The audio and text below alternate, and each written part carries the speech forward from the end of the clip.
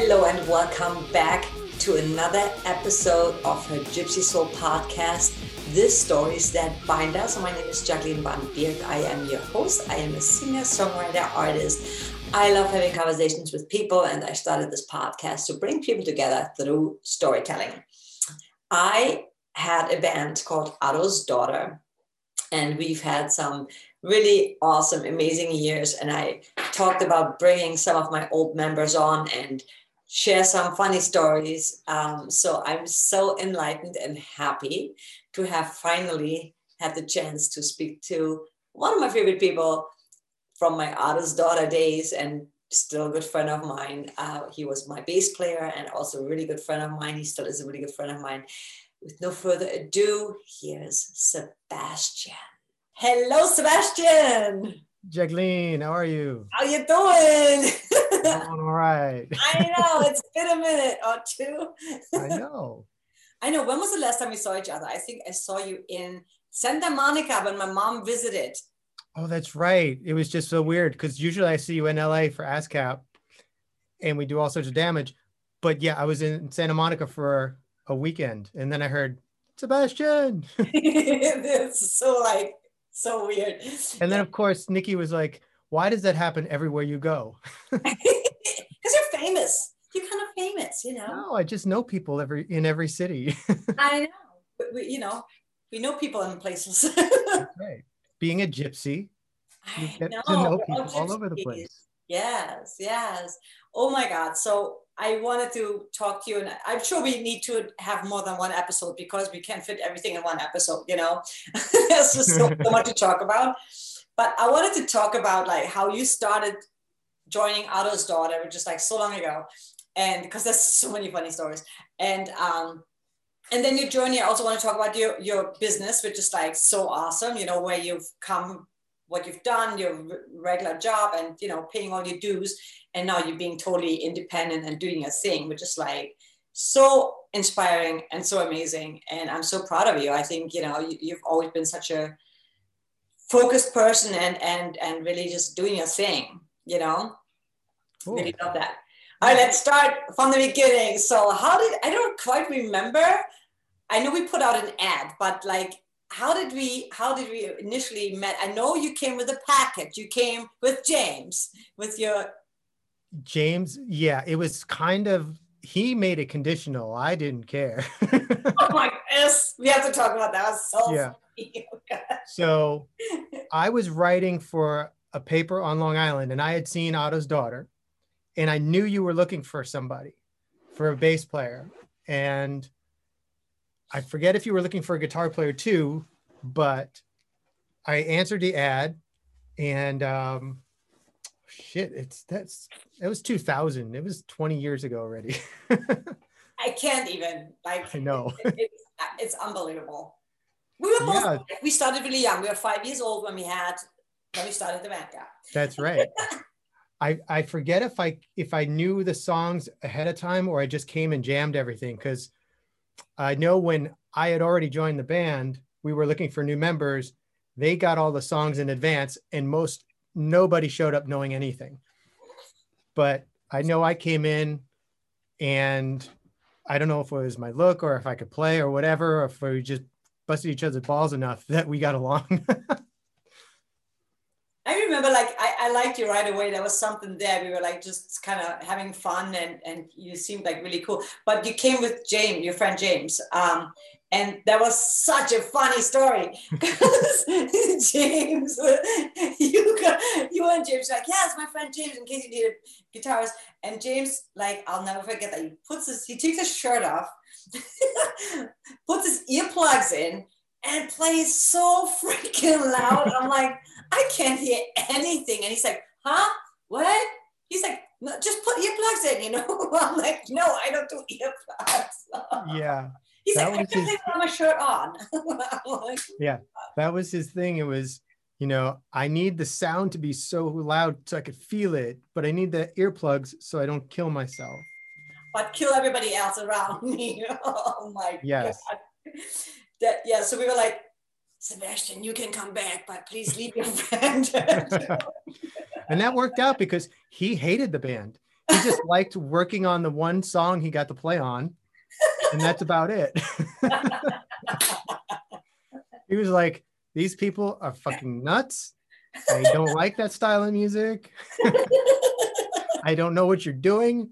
It's in New Jersey. You're in Brooklyn. It's insane. Oh my God, that was so funny. So when you joined, it was just me, Gadget, and Cedric, right? No, it's just the three of us. Just the three of us, yeah. Yes. And I don't even know Cedric. You don't? No. Wait, that is so weird. So that was okay. So I remember you had this one weird guitar player who looked like he was all doped up all the time whenever I saw you play. And then, oh my God, the guy with the shorter guy, he looked like a biker. Yeah, I think so. No, a blonde dude, a skinny blonde dude. Oh my God, Jeffrey. Jeffrey, yes. Oh my God. You were around for Jeffrey? I didn't play with Jeffrey. Oh God. I saw Jeffrey play, and I guess James came by because you were replacing Jeffrey and the bass player. So instead of finishing getting a guitar player, we actually went, me, you, and Gadget went right into recording the record. We didn't start gigging. I joined the band. Me and you and Gadget played guitar. Then we got James played guitar on one song. Then Timmy Rockmore played on a song. Timmy, yes, I love Timmy. And then we found Jim, and Dan. But Jim, I think, finished the record, but not Dan. Yeah.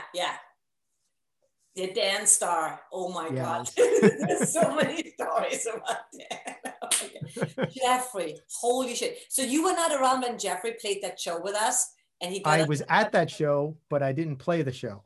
You were at that show at the what was that place called? Downtime?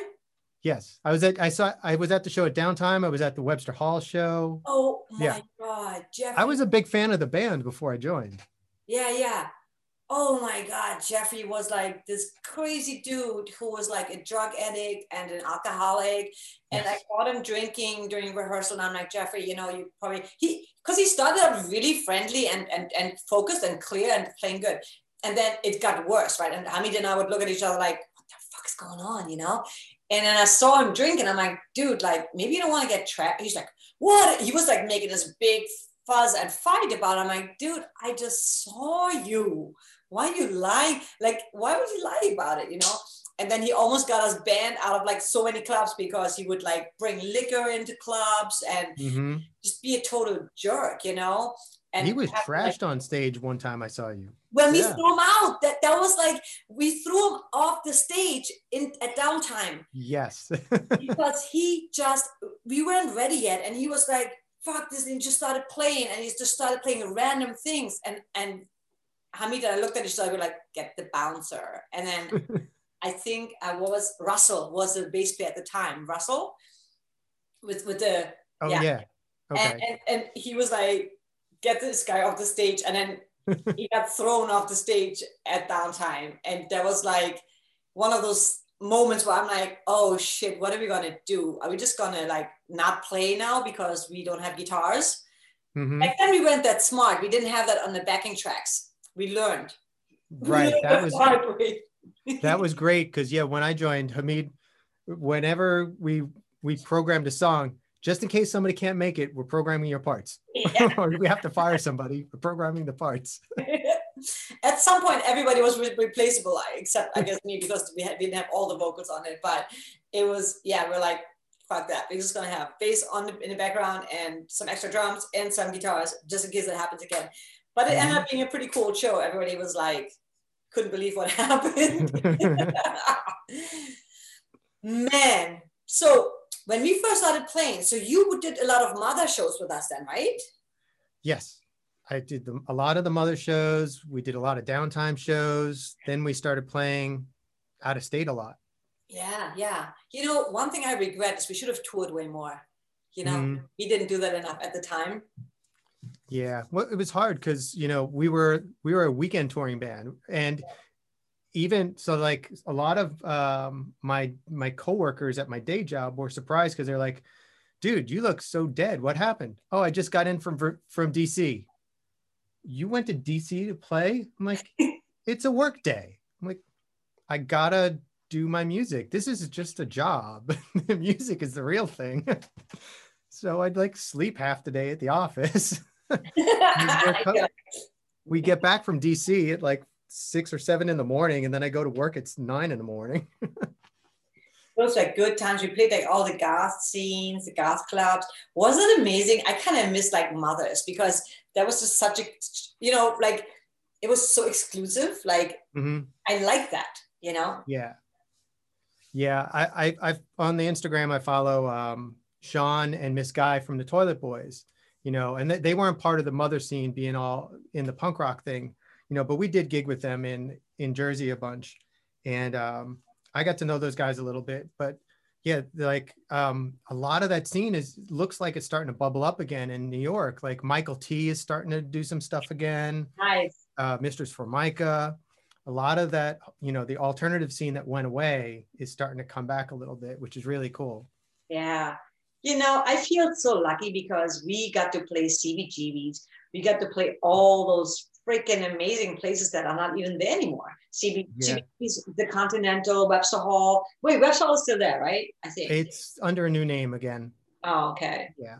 Mothers. I mean, that was one of my favorite places to play because it had an inside crowd, like it built a crowd. So we didn't have to like sell tickets and stuff like that. Right. Just like, actually, we didn't have to do that anywhere in New York. That was like a Los Angeles thing. Yeah, that was cool because New York was, you either got a guarantee or cut of the door. Simple enough. I don't know about the gigs we played, but the gigs I did with other bands, we didn't have to deal with how many people came to see your band. It was just like the CBGB's gigs. There was 500 people here tonight. Each band gets paid equally. Exactly. I mean, that's how it should be. Because I think club promoters should promote. They don't really promote. They call themselves promoters, but they want the band to do all of that, which is, it's a lot of work. After you had moved to LA, I had continued on with a band called Atomic Brother with James. And New York started turning into LA. We were doing some gigs and nobody'd show up and we'd get yelled at. And we're like, well, what did you do to promote? We gave you flyers. Okay, well, you gave me flyers, which I handed out, but where's your ad in the paper? Where's your street team? Where's your this? Where's your marketing? That's not my job. I'm a promoter. Like your name is promoter. Your job is to promote. It's pathetic. It's ridiculous. It's like Chris Smack is still doing it, and he seriously promotes. He's a promoter who puts on shows, and he promotes his shows. Yeah. Oh my God, I miss those New York days. That was a lot of fun, and we were like probably one of the few bands in New York who would like show up with like a whole lightning rig and like remember our box we had? Oh yeah, light box. People were like, what the hell are you guys doing? What do you think you're playing? Madison Square Garden? What was it? Like we played, that was one of Jim's favorite places. Oh God, where was that? Somewhere like near Houston. I don't remember. What was your favorite place where you played with us? Like your favorite memories like that? I mean, there's so many, oh my God. Well, I have a most memorable one, and every time it comes up every year, this memory of playing, but my favorite place playing with Otto's Daughter was probably Downtime. I love playing Downtime, but the most memorable was that New Year's Eve when we played with Voltaire. Oh yeah. There were so many reasons why that was memorable, but him getting all prissy and saying, "Get the fuck out of my dressing room," or whatever his attitude was. We're like, "There's only one dressing room. We all got to share it," and he threw a hissy fit at us. We're like, "Oh, I don't remember that." Oh yeah, you were in the middle of getting your makeup on, and you're like, "I don't have time to deal with this." And then so me and Jim had to take care of it, and Gadget. And yeah, he was like swearing up and down. And so he went out and got somebody from CB's, and they were like, sorry, nothing we can do. And this is their dressing room until they go on stage. Wow. Oh yeah, and he plays here twice a year. And every time he's here, people are like, you want to go see Voltaire? I'm like, no, sorry. Not my bag. Did you play with us when Funk Evoke played? Yes. Because that was an amazing show. Remember that? Yeah, that was a cool one. And Convergence, when we played with Snog at Irving Plaza. Was that when we? What was the Icon of Coil? One of those bands. We blew out on the first song. We played Stuck, and we had our pyros, right? And we blew out the power, and we were like, oh, like, but we were always smart because we rehearsed without, just in case we don't have a sampler. We kind of knew how to play without it, but it was still, because that song was so driven by that sampler. I was like, shit. Yeah, that's one of the things that I really liked about Otto's Daughter. So I'm a real stickler, as you know, about rehearsals and making sure everybody knows their parts. And if something falls apart, you can keep on going. And when we hooked up, I was like, oh my God, these guys are pros. You know, everybody brings extra cables, extra power adapters, everybody's ready for contingency. And then we rehearsed with the samples, without the samples, you know, and earlier, before I met you, I was judging a battle of the bands, and a band shows up and none of the guys have their cables. And one guy forgot his amp, like, and he comes up to me and he doesn't know I was a judge. And he's like, dude, you got a cable I can borrow? And my guitar player needs an amp. Oh my God. Like, wow, that's terrible, man. Sorry, I'm not playing. Oh, sorry, I thought you were in a band. I'm like, no, I'm a judge. He was like, oh, fuck. We're going to lose, aren't we? I'm like, well, this doesn't give you a lot of good points. Oh, man. It's, I mean, you can't make that shit up with musicians sometimes, you know? I mean, we witnessed, like, I don't know when you were around, and I have so many holes in my memory, which makes no sense because I never did drugs or anything like that. But I remember, like, there were like people coming to our auditions. I'm like, you didn't learn this song at all? Or like people that walk in and say, so I had a better idea for that song. I was just thinking about that guy. And he hands us the charts. He says, I rewrote these songs. Here's the music. Next. You're good, but you could be better, and I'm going to help you. Right. Holy shit, you cannot make that up, you know? Like, you could write a book about that, because like some people, the balls they had, you know? Yeah. I don't think you were around for that. There was like one guy that came to our audition, and he was like, just so you guys know, sometimes my hands get numb. He was a guitarist. So I'm like, wait, you're auditioning to be a guitar player, and you tell me your hands get numb sometimes, like. Yeah, there's some days I can't play. You guys don't care, right? If that happens, can you just put it on your backing tracks and then I'll just look good? Oh my God. You know, I also really loved when we did our acoustic. We did a bunch of acoustics things, you and I, you know? Yeah. And that was like at the what was it called? The gallery, right? Like the CB's gallery? Yeah, CB's gallery. That was always kind of fun. Yeah. Yeah. I've been thinking of starting an acoustic thing, but you know, because I don't like acoustic music. I think it's boring. I know. But when it's arranged and played properly, you know, it can be really cool and interesting, you know, like Nick Cave does, and you know, with the piano and guitars and stuff. But yeah, that was fun. Yeah, I remember. So the other cool thing that happened during your Otto's Daughter days, your girlfriend Nikki, I will never forget that. We played at Connections in Clifton, New Jersey. Yeah. And Sebastian is like, oh, I kind of like that girl at the bar. And we're like, well, go talk to her, give her your number. And you ended up doing that. And Oh, I ended up doing that because you were like, hey, so my bass player over there likes you.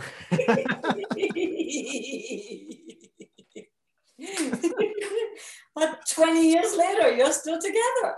Yeah, we're still together. Yep. And you still talk. That's awesome. Yeah, that's crazy, right? We're happily unmarried. How awesome is that, though? Mm-hmm. You It's know? crazy.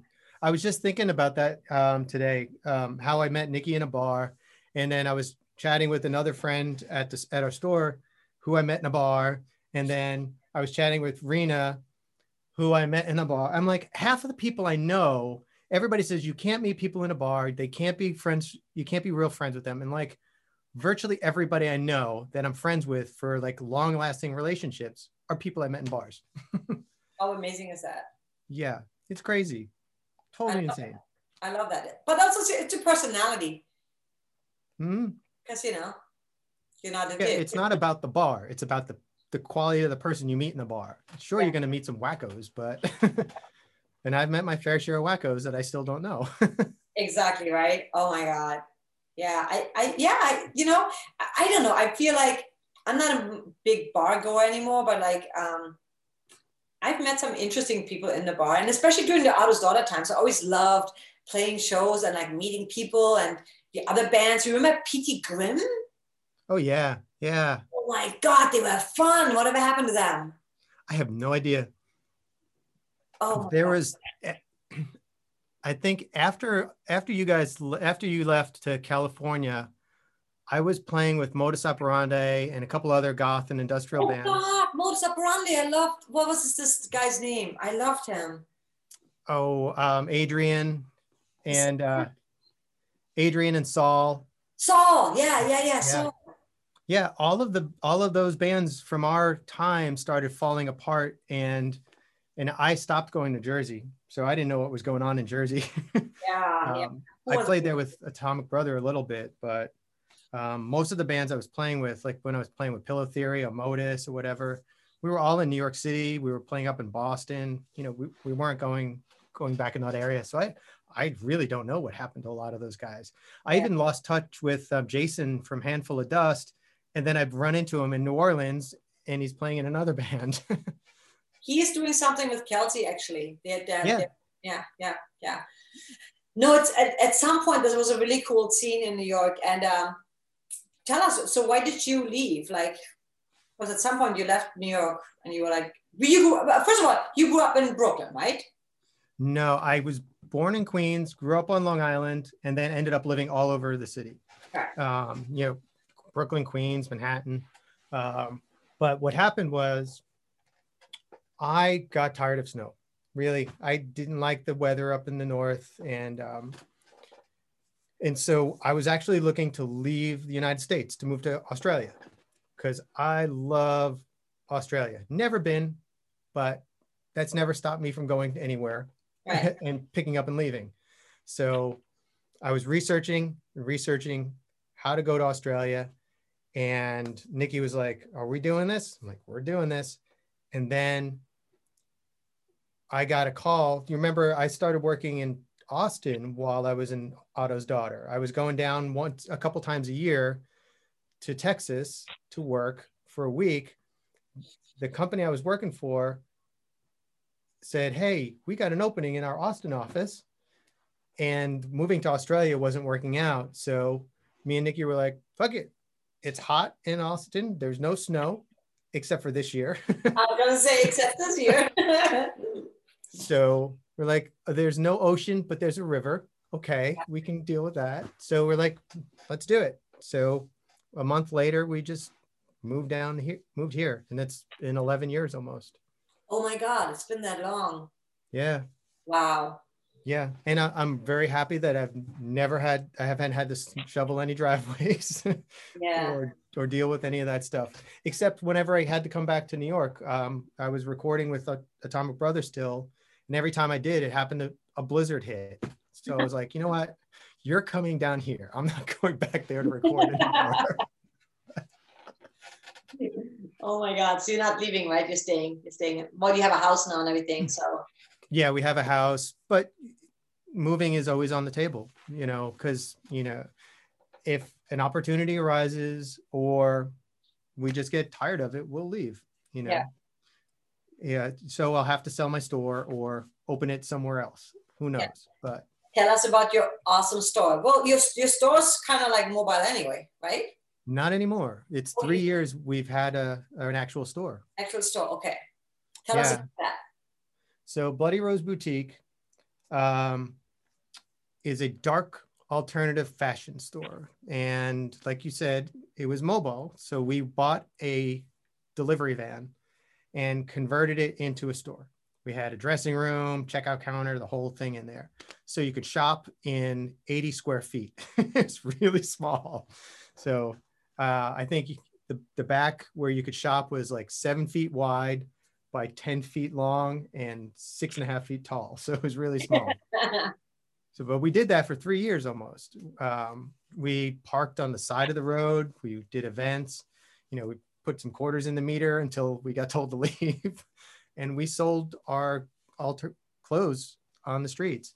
And we imported stuff from all over Europe and some places here in Austin and America, all over America, until we couldn't do it anymore. The truck kept breaking down. The summer got too hot. We went from working 90 days a year to like 40 days. So we're like, it wasn't sustainable. So right down the block from our house, a place opened up and we jumped on it, got the lease, and it was really, really affordable, and it still is. So it's 400 square feet. So we went from 80 square feet to 400 square feet. And our first week open, I just was looking at photos because we don't have room to put a lot of our inventory anymore. We've run out of space to display everything. And I saw some pictures and we were like, trying to make it look like we had enough to fill up the space, but we had enough to fill up a van, but not an actual store. Wow. But it's cool now, we've grown so much that we have all that inventory, which is whatever to have stuff, but we have people that want to come and buy from us because, we have a certain style and a certain aesthetic that we try to do. And basically I wanted to open a store to buy clothes for myself because I'm not in New York anymore and I'm not going to LA as often as I used to. And that's where all my clothes came from. And Austin has a whole different style. So when I opened the store that fit my style, people started going, hey, that's my style too. That's my style too. And now we have people from all over the world asking if they can be in our store. Can you sell my product? Can you carry us? And, we can't for everybody, of course, but it's really cool that we've grown so much. That's amazing. That is so amazing. And you actually quit your day job that you had for a long time and went full time with the store, right? Yeah. Yeah. We were open the same as when we were with the truck. The truck was only open Friday, Saturday, and Sundays. And the store, starting in February this year, we went 5 days a week, and sales are like, people are like, thank you so much for being open during the week. I can finally come and shop. So we may actually go to 6 or 7 days a week soon. That's amazing. Yeah. And then if we do that, then I can finally hire somebody. Yeah, exactly. That's amazing. I'm so proud of you. I think that's, you're following your passion. You're just following what feels right. And you kept your job for a long time to make sure that, you got whatever you need to pay for, your expenses are taken care of. And yeah, that's mind blowing. And you're still making music. Yeah, I'm still making music. And it's interesting because I wanted us to talk about that because, I think I'm really good at writing music. Lyrics, not so much. So with my new record, I finished recording it 2 years ago, and I still can't finish the lyrics. And it's really bothering me. I thought I was on a roll and figured it out, but I think I'm at a point now where I figured yeah, I need a songwriting partner. And, you know, I'd go out to ASCAP every year to meet with songwriters to learn how to write lyrics. And I ended up becoming a better music writer than a lyric writer after all that time and all that study. So now I'm like, shoot, how do you become a better lyricist? I've done all the classes and stuff, and stuff won't come out of my head. But yeah, I'm always writing music, you know, whether it's orchestral style a little bit, always, almost everything comes out industrial. Yeah, I know that's your style. It's in blood. Yeah, even if I pick up an acoustic guitar, once I start producing it, it gets twisted. Right, right. But that's cool. I think, you know, everybody has their own style. As far as lyrics, you know, I feel that when I get stuck, I just think of like, okay, if you and I had a conversation, I'm just telling you, you know, about, so keeping it very conversational. And then later on, I try to put metaphors in it or make it maybe a bit more poetic, whatever, you know. But maybe also sometimes I think I love that you just admitting you're like, it's not my strength. So then it's always good to bring someone in whose strength is freaking lyric writing, right? Because then you don't have to struggle so hard at that when you're like really good at writing the music parts. Yeah, you know, I used to, I don't know if you see this, but when I hear music instrumentally, I see visuals like movies. Every music to me is a movie and tells a story. Totally. And I used to be able to put on anything you know, listen back to something I was producing and go, oh, this song is telling me this story. And then I'd write out a story, kind of like a short, short story, just like 4 or 5 pages of what that story is. And then I try to turn that story into lyrics. And now lately, I've got stories, but I can't. Yeah, I got the stories, but I can't figure out how to turn them into lyrics. It's crazy, but maybe I'll be asking you for some help. Yeah, we'll do it. Absolutely. I love working with you. We used to have so much fun writing together, you know? It was always really fun. And of course, performing. I mean, I miss that part, like big time. I missed the whole, we were really theatrical.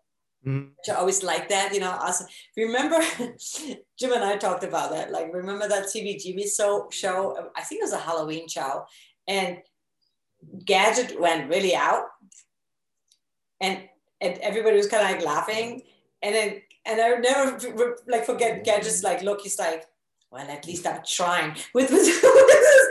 He looked really funny. Like he had all this makeup on, and then he had this really serious look. Like, well, at least I'm trying, you know. And you're like, what are you doing? He's just like painting and painting. Yeah, like I used to paint myself up all silver, but when he did it all white, it like for me, it was like whatever. He's just making himself silver. That's what he does. But when Gadget painted himself white, we're all like, seriously? Was funny. I loved his silver look. That was always cool. That was really cool. Oh my God, that was so much fun. Remember when we went to New Orleans? So we were gonna, that's how Jim joined the band. So you joined the band and then Jim joined maybe like a year later then, right? Because it was 9/11. Because of 9/11, he actually joined the band. Right. He saw our ad because we had planned a little tour, well, actually just 2 days in New Orleans, and we didn't have a guitarist. And then we ended up having 2. Jim and Dan at the same time, separately. But do you remember that audition with Jim? I barely remember that audition. You know, it's funny, we never drank during rehearsals or any of that stuff. It was always safe for after. But I'm starting to lose a lot of that. Me too. I mean, Gadget will tell me things of Jim, and I'm like, I don't remember that. The worst is when someone walks up to you and says, hey, I played for your band. And I'm like, you did? Because I'm like, shit, I don't remember. I'm like, when? Oh, yeah, just like a show or two. And I'm like, oh my God, what's wrong with me? Like, you know, maybe somebody slipped some acid in my drink. I don't know. I think I sort of remember when Jim auditioned that you might have not liked him because of his hair. No? I thought he was so not goth because we were like totally going for the goth look. And I was like, Yeah. okay, he's tanned. He's got a beard. He's like really so not goth. He looks like a metal guy, you know? And I'm like, no, he doesn't fit in the band. But Hamid was so blown away, Gadget was so blown away by the fact that Jim knew every part. Remember, we were like, Jim says that you and I were always like, no, that's a keyboard part. No, that's a guitar part. You don't have to play. No, it's a vocal part. You have to play that. I guess we were like really intimidating. We didn't mean to, but I'm like, yeah, because I was like, oh my God, you learned like everything. You learned like every part in the song. That was like crazy. Yeah. But yeah, he was a metal guy. We went to see his metal band and they had like, we went to his farewell performance at Connections. It was like a big tearjerker. Goodbye, Jim. This is his last show. His band was so upset. I know. I don't think they even had a singer. Steve was singing, right? I think so. His then guitarist. Yeah. Yeah, that was really funny. So we had Jim and Dan, and then we just like took off to New Orleans, and that was really funny too. You want to share your experience? Oh man, I'm gonna get our New Orleans experiences mixed up because we did it twice or three times. Well, remember, like, when was the time when they stole my army? That was right after 9/11, because that was the funny part. We were like, we had a drummer, his name was Hamid. We had pyro, we had like pyro in the car, in the van. And yes, we played in New Orleans and somebody stole my army outfit because I would like start out with like this white sheet and then the army outfit. Oh yeah, that's right. And then it was gone. And then they returned it. Someone brought it back. It was like so weird. That was the weekend we played for the Vampire Ball at the Wax Museum. Yes. And then we got recruited to be in the film. Yes. Yes. We were in a movie together. We were like laughing our asses off the entire time. We were like girlfriend, boyfriend. We're like trying to like pretend like we're kissing or something. We're like, yeah, that the thing about playing in New Orleans, and I think I'd already been to New Orleans once before. I can't remember. My timelines are all. I know. But playing in the Wax Museum was like, what? But the Vampire's Ball, which is like crazy big and huge now, and in some really extravagant places, was in the little ballroom inside the Wax Museum that year. And yeah, we were just like, okay, this is cool. And it just turned out to be a really, really a big blast. And then that gig in Metairie, just down the street the day or so before. Yes, that was great. Mm-hmm. Except when Jim told everybody that he didn't play. And I'm like, shut the fuck up. Yeah, New Orleans was great for us. We that one time we were there, that first weekend was like a huge boost to our fan base. Mm-hmm. We had to go back down, and it's not often you go to a city and play to a small crowd and then go back a second time and it's a huge crowd. Yeah. Like, when we went to Boston, it was like, okay, we played Boston, great. If we went back to Boston, it was going to be another so-so crowd. But going back to New Orleans that second time was like, oh fuck, people like us here. I know. I would always tell any band that the biggest mistake I think we've done as a band in my entire lifespan of Otto's Daughter, like especially coming out to LA too, like when we went on the tour all over the US, is that when you go out on a tour, it's like all or nothing. You have to keep going, because if we would have rotated, right? Like if we would have gone back like a month later, like you said, it would have like grown. And you go to all the places that people really like you, because then if okay, Manhattan is oversaturated. But then if you play only once every 3 months, right? Then you'd be like, holy shit, it would be huge. But right. we played a lot of places, like the Spiral Lounge, we played Continental, I mean, even back in the day, we had to have like what 4 weeks in between a show in the city, right? Something like that. I don't quite remember. Yeah. But man, it was so much fun, and being able to play CBGBs, I feel like that is, I'm really proud of that, you know. Yeah, I got to play CBs the night before they closed when I was playing with King Hell. Oh, And that was, we all kind of cried a little bit that because, you know, I had played there a million times before Otto's Daughter, a million times with Otto's Daughter, and a million times after. But King Hell, they came from Boston. They moved to New York, and they built a home in CBGBs because it felt like some places they used to play in Boston. And whenever we played there, we had such a really great reception. We did a night with Jane County. We played, and Jane County is such a sweetheart. And the last night at CBGBs, we're all like, "Wow, this is like, you know, it feels like, you know, we're getting kicked out of our house. You know, yeah. we're going to be homeless after tonight." And then, you know, the next night, on the night the gig, the CB's closed, a lot of the guys in the band went down there just to say goodbye. And it was, yeah, it, you know, it's CBGB's was like a home to a lot of people. You know, I feel like that was one of those few places that was so freaking rock and roll. Like we always joke, right? We're like, if you peel off one sticker, the whole thing falls.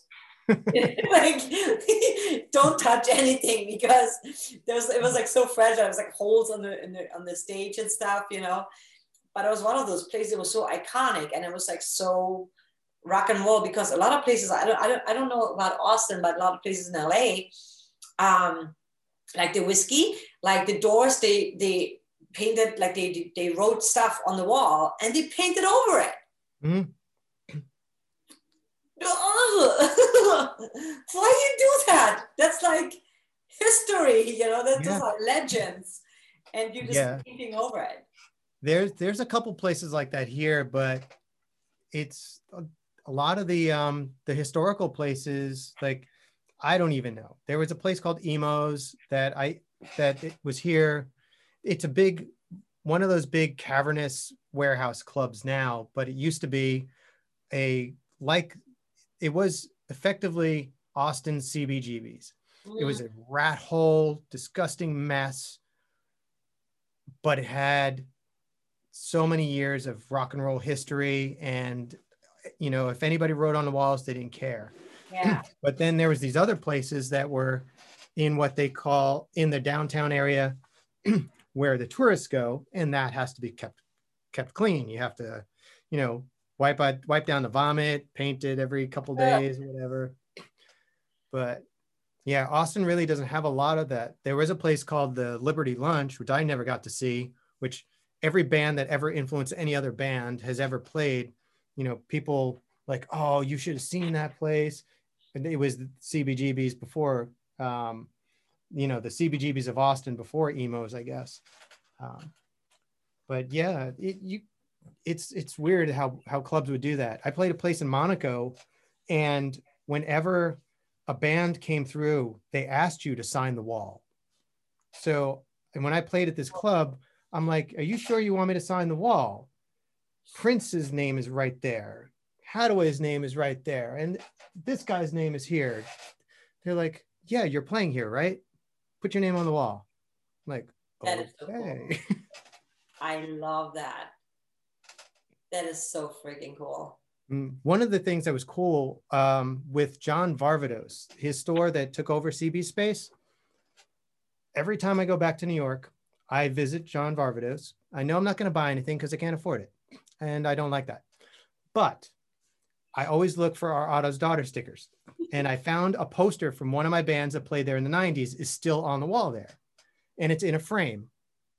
And I'm like, wow, I'm still on the wall in CBGBs. That is so awesome. There's still your old band in the Otto's Daughter sticker?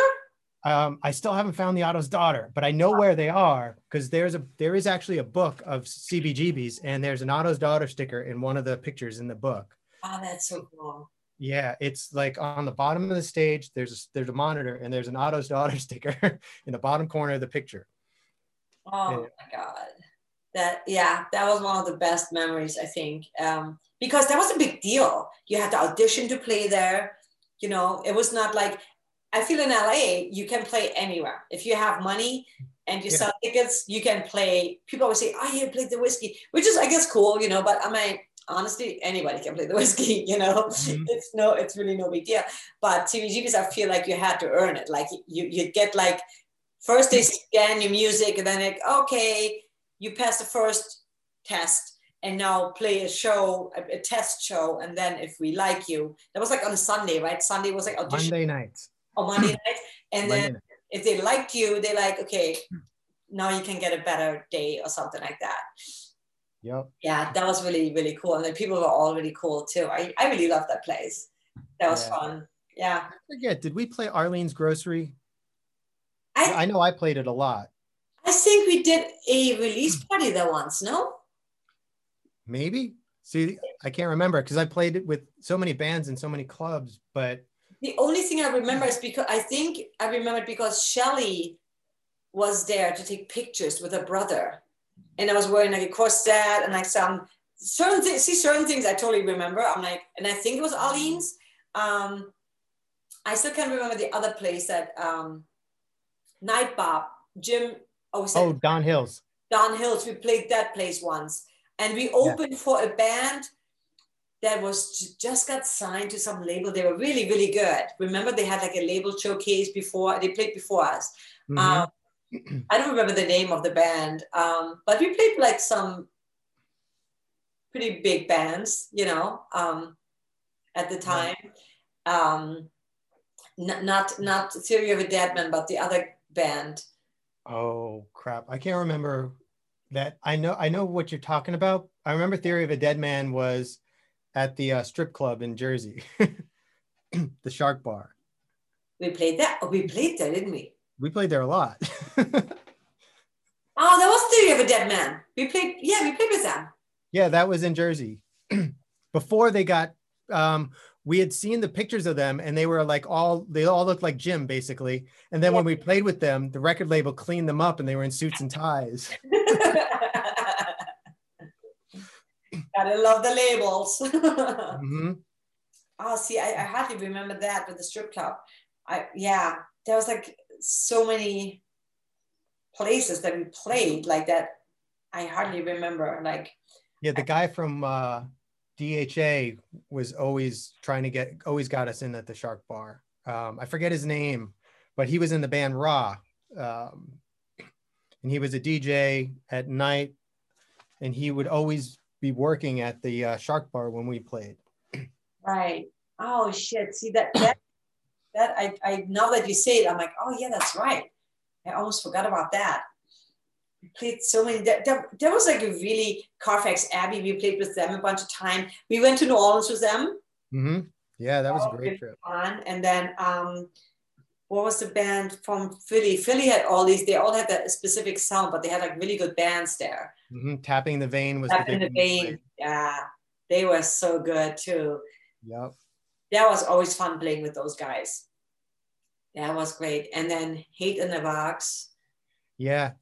Yeah, I just what do you call it? Rainbow, who's now going by the name Rose Thorn.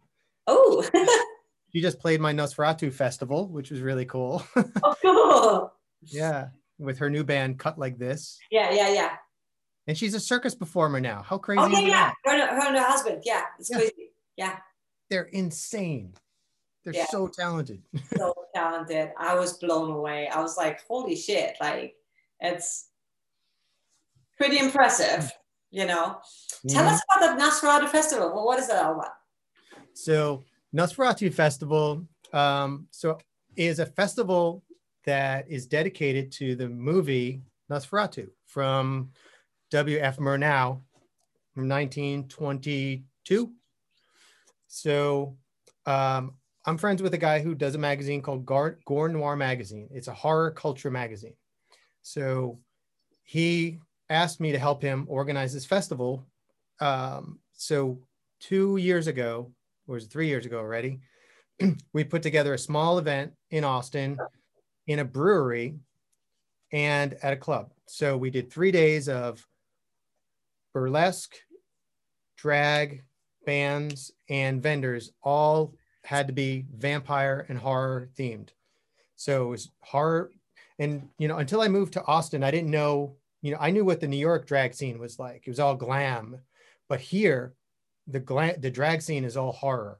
Ooh. So our first year, we had all these performers doing Dracula and Frankenstein acts and like all sorts of things. And the burlesque is horror themed here too. So it was a really good fit for Gore Noir magazine to put it on here. So the first year was really small and really uncomfortable in the brewery. Then we grew to a bigger venue last year. We had 3 days of bands, and we did circus or like carnival themed events so that people could play games outside. Then we had all sorts of crazy stuff. This year was supposed to be two cities. We were going to have an event in Vegas and an event in Austin, but coronavirus. So we did it all online. So because it was online, I reached out to, my job was to book the bands, and his job was to book all the other performers. I got bands from all over the world that were horror rock bands, horror goth, horror punk, horror metal. And it was amazing to find out that, like the burlesque scene and the drag scene, there are so many bands that are like pop music, but dedicated to writing lyrics about vampires. Go figure. So we had this like band that was a folk punk country band from Germany called Circus Rhapsody, recorded a live set of music for us. A punk metal band from Gothenburg, Sweden, recorded a live set for us. Cut Like This recorded a top 5 vampires, best vampire movies ever segment, and gave us some music videos. The band Calabrese gave us 11 music videos. All these people were like, we love the idea of your festival. Yeah. We want to be part of it live next year. And virtually everybody either provided music videos or live performances. A goth singer from Italy, she recorded over recorded tracks. She performed live in her studio and sent us tracks to play. So it's just all about vampire culture, and it's not restricted to goth. It's like all the different things that bring horror people together. Oh, I love that. Did you perform too? No, because I'm not a horror act. So my band was, even though my music video from my last record is a horror video, the band is not horror themed. So I was qualified from playing my own festival. Yeah. That is such a cool idea, though. I love that. Yeah. It's fun. It's so fun. Man, it's so good to catch up with you. Like, I know there's so much we left out because there's so many stories that we probably have to like dig and dig and dig. Tell us just like one of your favorite, maybe like Dan moments and gadget moments and Jim moments, and maybe with me, I don't know.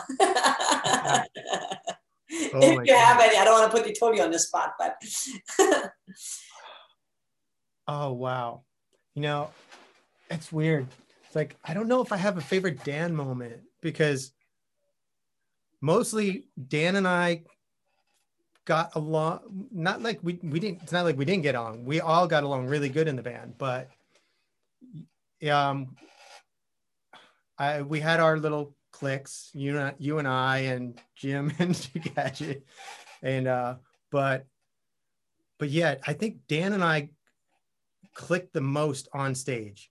It's like, you know, whenever we played, there was a thing between us. Like, you know, we could just like goof around and looks really serious. We like, you know, I do remember there was a time in Philadelphia.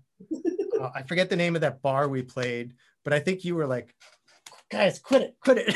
Like, me and him were just like doing like kiss moves and stuff. Oh, yeah. I'm like, what the hell are you guys doing? And you were like, stop it. Take it serious. But me and Dan would goof around like that all the time on stage. He was a goofball. Yes. The funny, I'm gonna hold your thought because I have to tell you like what just popped in my head. The funniest thing with Dan was always like, we play the show, we go into the crowd, we mingle and network, whatever. And Dan would always be like, as always, nobody recognizes me.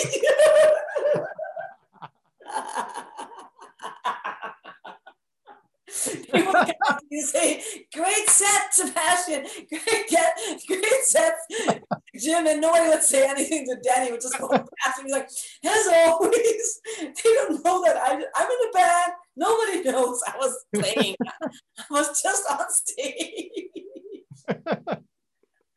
I always felt so bad. Nobody kind of like, I guess nobody recognized him or like, remembered him. Why he wanted to play with Spy Society and with Empire Hideous so much. Oh my God, that was, yeah. Okay, that's my funny dance story. Besides talking in the van, remember that? He would just like talk and talk. And then Jim had his headphones on and you were doing your thing and I'm falling asleep and he's like, nobody's listening to me as always. I remember I would bring, whenever we did the long road trips, I was thankful for my day job that gave me a laptop so we could watch movies while we drove anywhere. Like, sorry, we're watching a movie back here. Dan would just go off like and talk and talk and talk. And it's like Al, he was like taking pictures and helping us. Sometimes Al's like sitting there sleeping, drooling. I'm like, yeah, that's so gross. Then it's like, I'm just talking to myself as always. Nobody pays attention. Oh, poor Dan. Yeah.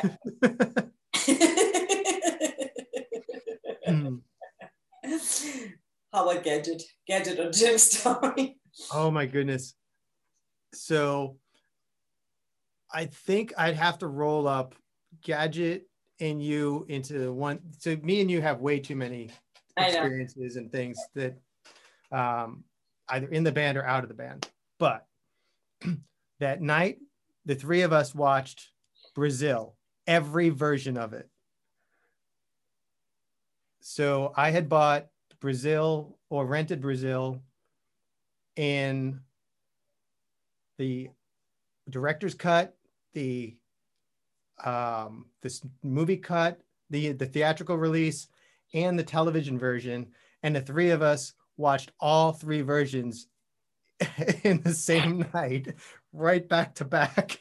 We were like laughing our asses off the whole time. We're like, why are we doing this? Where was that? This was at your apartment. This was in Jersey. Jersey City. Oh yeah. My God, I remember that. It was like, I forget, it was like 6 hours.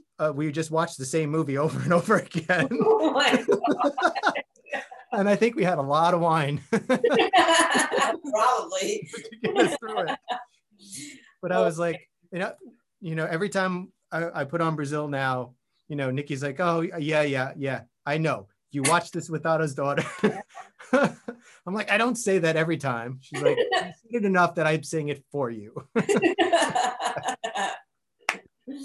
Oh my God. Yeah, because we would, we had all those inside jokes, the three of us with the movies, whether it's the Monty Python stuff that we'd always do.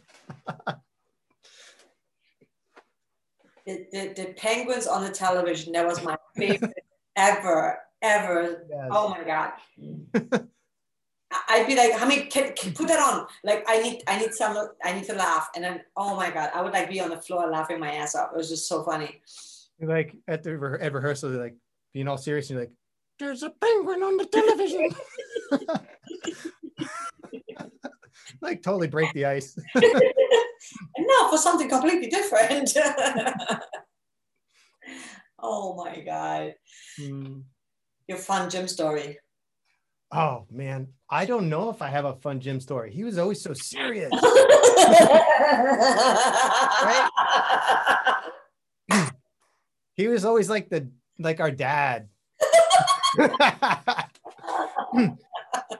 And it's funny because I think he's the same age as us, but he always came off as like he was a goofball first. But he was always like a serious goofball. And I think I come off very serious all the time too, but I was like, man, this guy out serious is me. It's a Brooklyn thing. Yeah, it's a Brooklyn thing. Oh my God. Guy. Were you there when we drove? We had it, not a trailer, what do you call it? A little in the back without. Oh, when we broke down in Philadelphia at the zoo? At the zoo, and then Jim was like dancing on top of the thing. I was in the crew that had to go back and get help. Oh. So I missed all of that. Oh yeah, I missed all that too. I was just told later on because I was already at Kyle Cassidy's. So yeah, me and you went back to Kyle's. We were doing photos. They were like, they broken down and we're like taking pictures. We're like, yeah, of course the two prima donnas are out. We were kind of the prima donnas, were we not? Yeah, they're like, oh, these two, they care about how they look more than anything. Like, well, no, we care about the music first and then fashion second. But we did care about it. We took it serious. Yeah. Except the one time when we were all like laughing our asses off because you loved that hat so much. We talked about like, and we're like, you had your hat on and we're like, Sebastian, lose the hat. And you're like, you know what? You're going to fuck yourself. You have your hat on. We're like, whoa, okay. You're like, no, I like that hat. Don't go fuck yourself. Like, okay. The hat stays on. Oh shoot, that was so fucking funny. Oh my God. Yeah, there's way too many. There's way too many stories to fit it all in one episode. We have to do that again. Maybe I'll bring on like Gadget and Jim, and Dan. Mm-hmm. And then we could all have a chat. That'd be so funny. Like just, that would be fun. Rehash some shit from back in the day. But the funny thing is too, like so we went to LA and then you stayed in New York. And whenever we would play like Showgirl, nobody could ever quite play that bass line the way you play it. It was like so funny. Like, I'm like, nobody can do it. Mm-hmm. Exactly. Whatever you did there, it was like, I always found that weird. And when I met the bass player, because I think did he come out when I played out in LA with Moto Star? I forget if I know you and Gadget came out, but I forget if your bass player came. But I remember I'm meeting him once and I was like, dude, I'll show you how it's played. He's like, no, I play it my own way. I'm like, I know, like it's a pride, like I got this. But it was so funny because me and Gadget, we loved what he did, and we're like, it's not quite it, and it's you try to. I understand if somebody else joins a band, they want to put their own, not change the song, but they want to put their own flavor, but we were always like, it's not the same. Yeah. Well, I got a fair amount of that when I joined the band, because you were like, well, this is not the way it's on the record. And I'm like, yeah, I know. Like, I learned it the way the record is, and I played it the way the record is. Now I think it's time for a little bit of improv or whatever, and just the little changes here and there. But certain things, yeah, you were set. Like, no, this song you play note for note. I don't care about the other one. Do what you want. But this, you got to play this way. This one, you got to play this way. And if you can't, the sampler will do it. There were definitely some things where we were like really, I mean, looking back now, I'm like, man, we were like kind of very strict in certain areas. But I think it was like, you get married. Now I'm totally different, but back in the day, I remember like, wow, it's okay for someone else to make it slightly, it doesn't have to be the exact way it is on the record, and also, I mean, we learned so much. We started out knowing pretty much nothing, we were just like, we didn't know how to record or produce, but we did it anyway, Mm-hmm. Right. And listening back, I'm like, whoa, how did people like that? But You know, yeah, I still like those records. You know, even Void of Course is still a fun record. it is. It You know, is. the production may not be, you know, Rammstein or whatever, but it's it doesn't sound like a dated record, and it doesn't sound like a demo. It sounds like, you know, a really good industrial rock band. Like, Yeah. um, and it could be, it's punk enough that it could be from the 80s or the 90s or the 2000s. Yeah. You know that first Otto's Daughter record was really, really good. I enjoy listening to that as a fan. And then when the record I did with you guys, Renew, that is a more polished, more produced sound, especially when we started working with Neil on that. You know, it sounded polished enough, you know, just with me, you, and Hamid or Gadget producing it. But then when Neil got his hands on it and then put it that special sauce, it Yeah. became another level of pro. For anyone who doesn't know, Neil Kernan, he was the producer for a lot of metal bands actually, but we really loved him and his work, and we went out to El Paso to have him work on that. That was his name, right? Neil Kernan? Yeah, Neil Kernan. Yeah. And that was an amazing experience. And remember, like, so he didn't have it mastered and we didn't know. And so we're all in the car after we dropped some money and, you know, time, and we're driving back in a van and we listen to the album. And I'm like, oh my God, this sounds horrible. And then Gadget was like, wow, because it's not mastered. I didn't realize that, you know, I didn't know. I was like, oh, that makes that much of a difference. Like he mixed it to be mastered and we didn't know. I didn't know that. I was like so bummed. I was like, oh my God, this sounds horrible. Gadget, you have to remix everything. And I think he tweaked a few things anyway, but I don't remember quite. But like, yeah, that was pretty interesting. But it was a great experience. Yeah, that was a really great experience. It was really fun to like. I think that's the way, you know, when you work with producers, that's the best way to learn. You know, when people are like too cheap to pay someone, I'm like, that's the best school you could ever get. Right. So there's every year South by Southwest has something called a panel picker, where you can nominate yourself to do a panel. And every year I want to do something called semi-homemade. So one of the things in Austin and around the world is people want to produce their own records, and that's great. But there's a point you get to where you have to ask for help. You know, like I need help with the lyrics. Okay, so I need a team. But in this bedroom that is my recording studio, there's only so much I can do, and you know, and only so good I can make something sound. So I've learned over the years, you know, working with you, working with all the different bands, that we got to ask for help somewhere, and we have to pay for that help every now and then.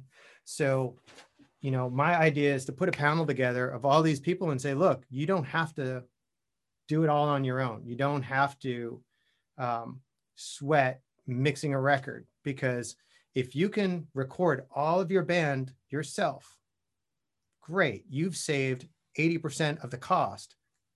Go get a professional mix. Why not? And then run it through a mastering plugin, you know, because it'll save you the headaches and the heartaches of, you know, well, I'm not a good mixer. Why did my thing come out crap and I can never get it done? You know, and here I have a team of people that I work with when I do a record. I have a studio I work out of when I need drums, because I can program drums, but it doesn't sound like a real drummer. So I have drummers from all over the world that I'll have record, or I'll go out to a place near the airport here in Austin and have a drummer record, and then finish all the tracks here, and then go back to that studio and mix, because I love the way this guy mixes. You know, I go out to Mesa Recordings, and I camp out for days mixing the record. And then mastering, not a mastering engineer, sorry. And I don't like the way plugins sound to master. So it's up to New York to get my thing mastered. But, you know, there's you know how it is. There's a difference between a professional sounding record and a demo. And, you know, if you want that, you have to start asking for that help, and you reach out to people like Neil, and you go to those professional people that have those chops to get your record done.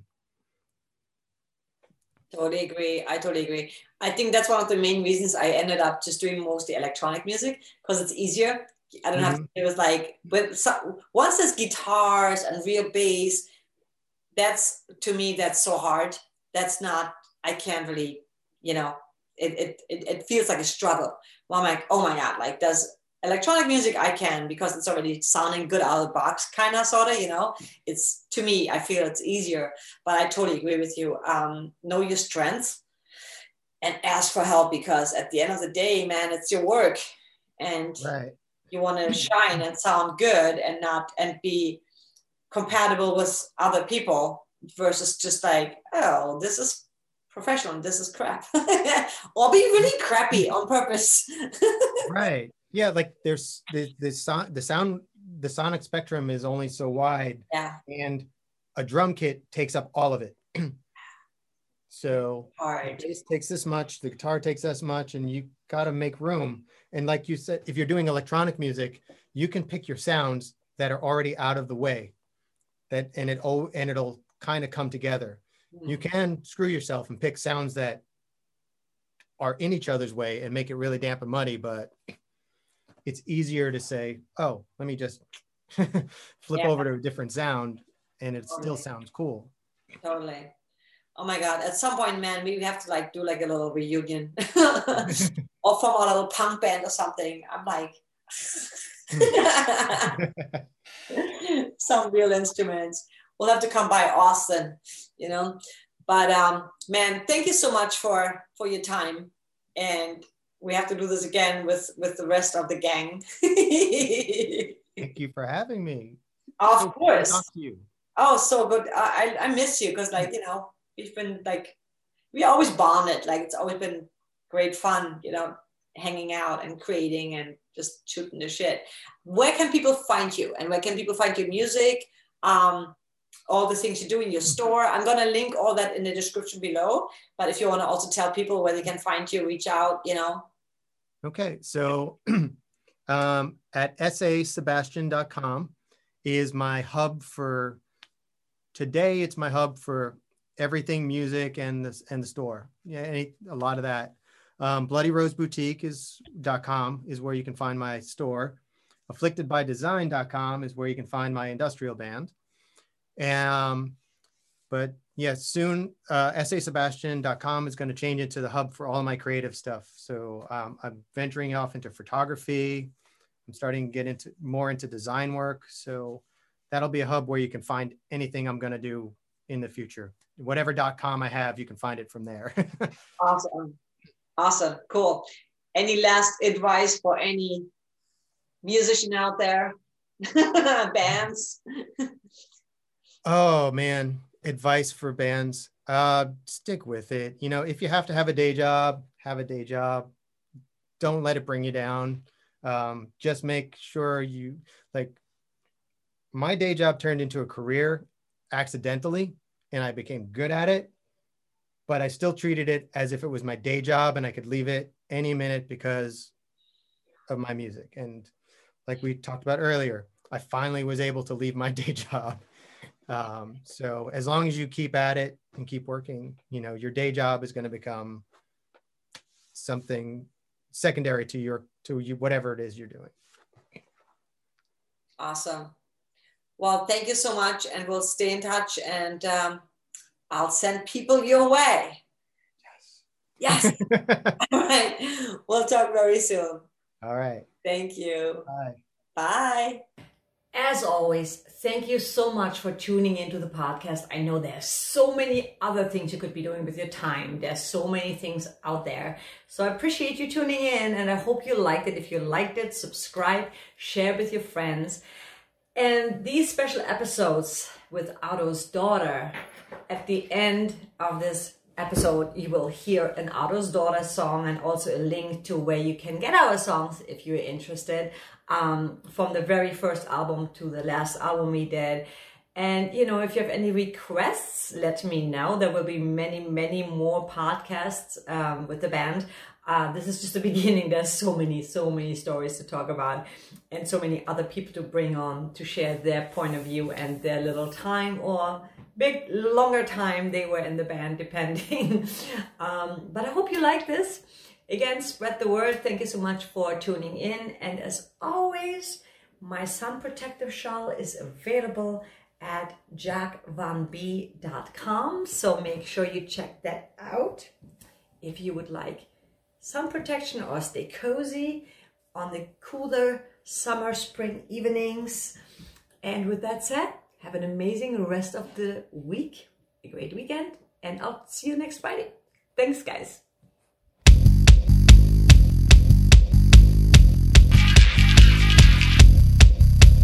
Tits and dances, strings and dances, small talk Barbie.